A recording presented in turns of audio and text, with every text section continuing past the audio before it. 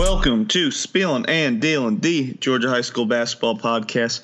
I am Kyle Sandy, the owner and founder of SandySpiel.com, and with me today, as always, is a producer and moderator of the podcast, Ramin Forghani. Ramin, it has been a long time. We are still around. We're still living after a couple car crashes here and there, but we are still in good spirits, and it's time to get back on the grind. We are heading into June, a very important month, and we have a lot to cover, and we're going to do it in some small tidbits throughout the next couple of days, but we need to get back on the grind. Ramin, basketball's 24/7, and you know it's about that time. But before we get into that, Ramin, how are you doing today, sir? I'm doing well, Carl. I was about to say, you took the words out of my mouth. It has been a long time. We know it's the dog days of summer. If you just step outside in Georgia, it is hot and humid. But as you said, June, big month, maybe especially more so this year.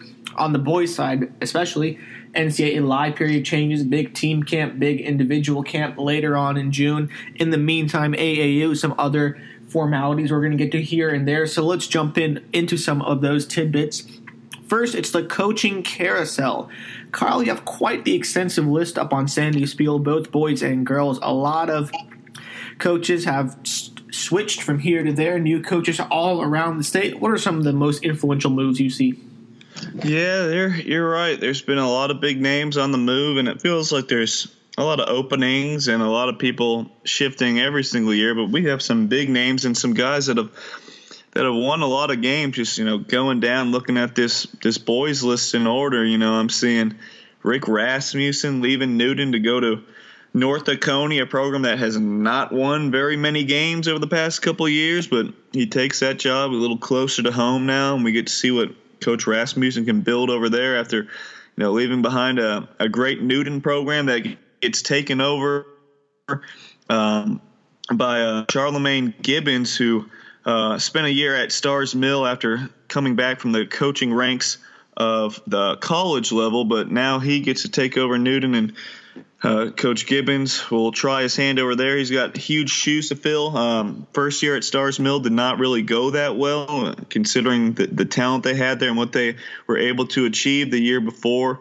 when Brandon Hutchins was there. So he's got some proving to do now. He's got some talent. He's going to have to win some games. So that's an interesting move to keep an eye on. You see Vernon Denmark leaving Heritage Conyers, going to Stockbridge, going to try to build that program up again. That's been a program that's had some talent throughout the past years, but this past year wasn't their strongest team. Even Baldwin, you see Baldwin with Buck Harris leaving, going to Jones County, going to be coaching alongside his wife over there. Doesn't have to commute as long. He's going to have that Jones County program, very competitive and very fundamentally sound. Vincent Rosser's back in the game from Henry County. He takes over Stone Mountain. An interesting move there. You see Seth Binding, a legendary coach in Hall County. He's back on the sideline taking over East Hall, formerly of Lakeview Academy. So that is probably one of the older coaches in the state of Georgia, but one of the best minds and winningest coaches around. So we'll see what he can do at East Hall. Bakari Bryant over there at Doherty, won state championships at Jenkins and went to Berkmar as an assistant. Now he gets his own program again. So that's just a couple of the big names on the move. I know I'm forgetting a lot of them. We see Clay Crump back on the sidelines over there at Alpharetta, leaving Lakeside to Cav. Just a lot of names on especially on the boys' sides that has shifted teams, and on the girls' side there's been some big movement too with Jan Azar leaving Wesleyan, going to Hebron Christian. Already has 5 recruits coming in there, so she's wasting no time on getting girls over there, and that's going to be a team that's going to be very competitive and going to try and build their way up into what Wesleyan's been the past couple of years. So they already got a head start on that with girls coming in there. You see Derek DeWitt leaving Sequoia for Marietta, Chris Yarbrough coming to Sequoia. Northview still left wide open. It's been a tough hiring process from what I've understood. going on over there, and just a lot of moves all throughout. Danny Wright leaving Norcross to Archer. But you could see the entire list. I don't want to just read off a list of people going here and there, but obviously a lot of big moves across the state, boys and girls, and we're already starting to see the fruition of those moves, especially on the girls' side so far with the transfer list. We'll get in deeper into that, I'm sure, in a later podcast, but players already starting to follow these coaches to their new locations. Yeah, it's interesting to see. Usually the coaching carousel picks up right around late April, early May when school gets out and coaches are finishing up their commitments, finishing out the basketball season, and school year gets over, so of course they're changing. So the coaching carousel usually goes round and round and fills up by this time. Relatively a lot of moves, relatively fewer openings left, and then you'll see the the transfer list really heat up around August when enrollment officially opens and parents and teams and players are moving in the summer to these new houses. And so the transfer lists, they are posted. There are a few names populated on it, but as we said, it's going to get a lot busier as we get closer to the start of the 2019-2020 school year in August, so we'll save that for a later podcast. Of course, keep checking in. That will be updated in real time as we learn of transfers. But now there has been some AAU ball. You went to Adidas Memorial Day, Bob Gibbons, Lake Point. And so from what you've seen this summer, Kyle, who has been a stock riser so far? Yeah, there's been a couple kids. And like you said, there's been some good events to go to. And I guess we'll go in chronological order, starting from the latest to the oldest. And the last stop I was at was this Adidas Atlanta Memorial Day Classic tournament. And there's always sleepers and stock risers and different levels, I guess. You could be a stock riser from a kid that no one's heard about into becoming maybe a Division II player or something like that, or a guy that people thought was pretty good, but now they're thinking of them in a different ilk and they think they're like a high major player. But some guys that have really been off the radar whatsoever, and now they're really starting to play their way onto it, was someone like Chase McKee from Johns Creek. He was rumored to transfer last season, but he stayed at Johns Creek, a 6'7" wing. I wouldn't say he was a Division I type prospect yet, but with that size and a pretty soft touch, that's a guy that's really going to have a chance to make a name for himself this upcoming season, especially if he's staying at Johns Creek, a program which, has had some big guys over there and a couple individually talented players, but has never really strung together a lot of wins and hasn't been able to be a team that can crack into the state playoffs. But Chase McKee is a guy that, for smaller schools, I would keep an eye on him just because he does have that length and a fairly soft touch and an inside-outside threat. So that's a guy that's a bit of a sleeper. Just looking at the D-Favor Celtics, JaMichael Stillwell, a 6'6" forward, going to be a junior next year. He's transferring from Douglas to South Atlanta, and South Atlanta is always a force in Class 2A. And he's a little raw offensively, but he gets after it defensively. He can rebound. He does a good job defending a lot of different positions, and he's got to finish a little bit better up close. But JaMichael Stillwell is a name to keep on your mind there, moving forward as a guy that could end up being a college player by the time his senior season rolls around.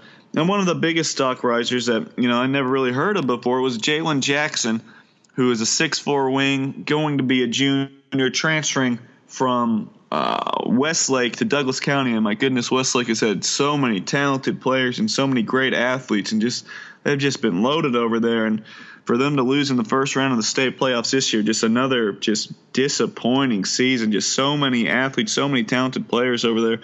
And Westlake has just not been able, ever since they were able to load the deck and win a state championship, they've just been disappointing. And they see Jalen Jackson. This kid might be able to flourish over there at Douglas County. I played with Team Forest, turned a lot of heads with just his athleticism and ability to play above the rim and hit a couple shots off the dribble.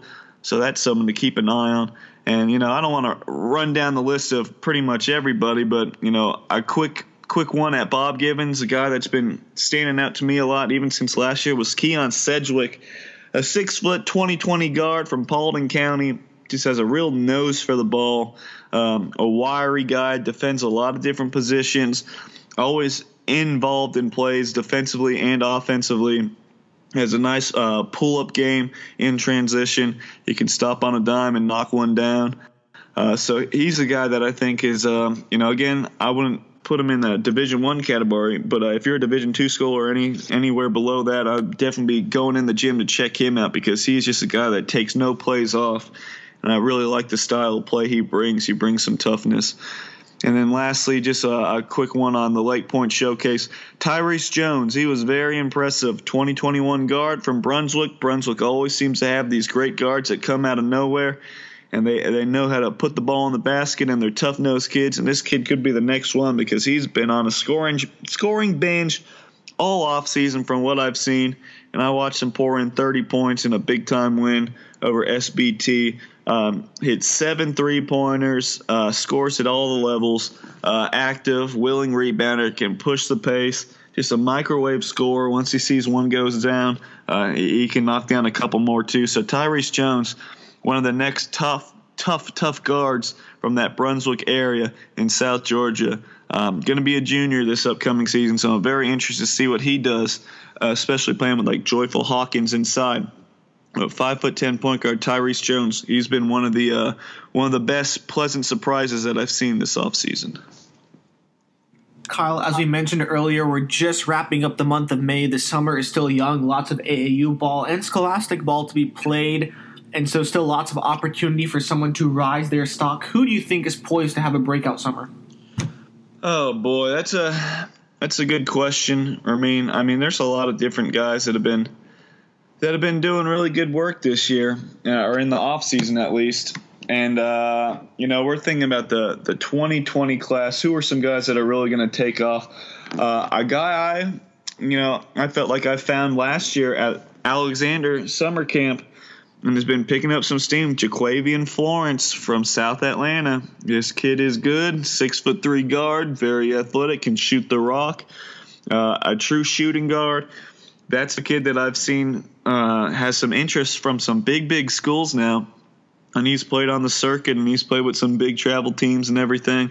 But Jaquavian Florence, that's a name that I think we're going to continue to hear more about from a small school at South Atlanta. I think we're going to continue to hear more about him, and I think he's really going to force his way into trying to get into that discussion as maybe like a top 20 player in the state of Georgia. I think he really has a potential to do so. And one other name that we are all very familiar about, and it's no surprise, and I think he's going to continue to rise his stock, and he's just got an offer from South Florida and an offer from Kennesaw State, is Jaquez Kirby from Jeff Davis, playing with the Upward Stars. We already know how good he is. You just check his stat line throughout his entire career at Jeff Davis. He's a walking triple-double threat. He's a great player, great athlete, an exceptional passer, sometimes way too unselfish, but a kid that just needs to continue to play at a high level and keep getting polished with some good coaches and playing with better players around him.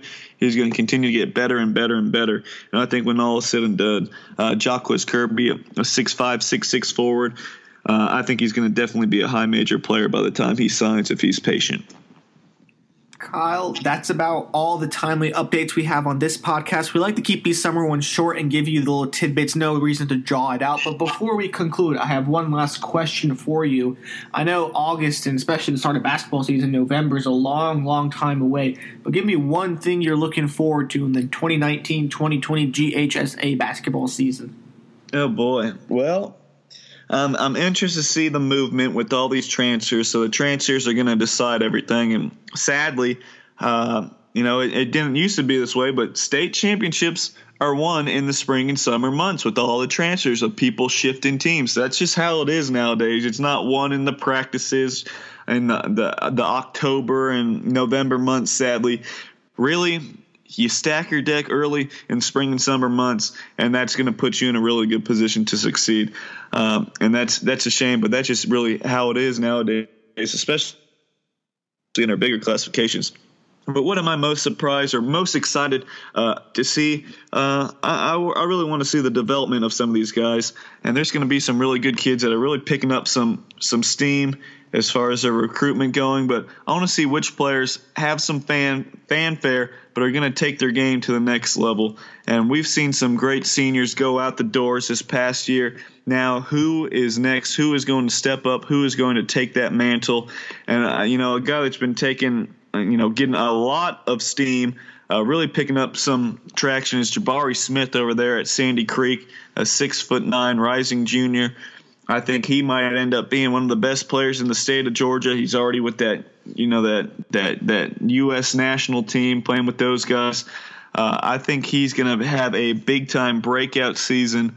So, in the state of Georgia, I think that's one to track, especially with just an individual player. The development of Jabari Smith. Can he take the Sandy Creek team, get them over the hump and win a state championship? And just him as an individual, we might be looking at the next big time player coming out of the state of Georgia over there in Tyrone, Georgia.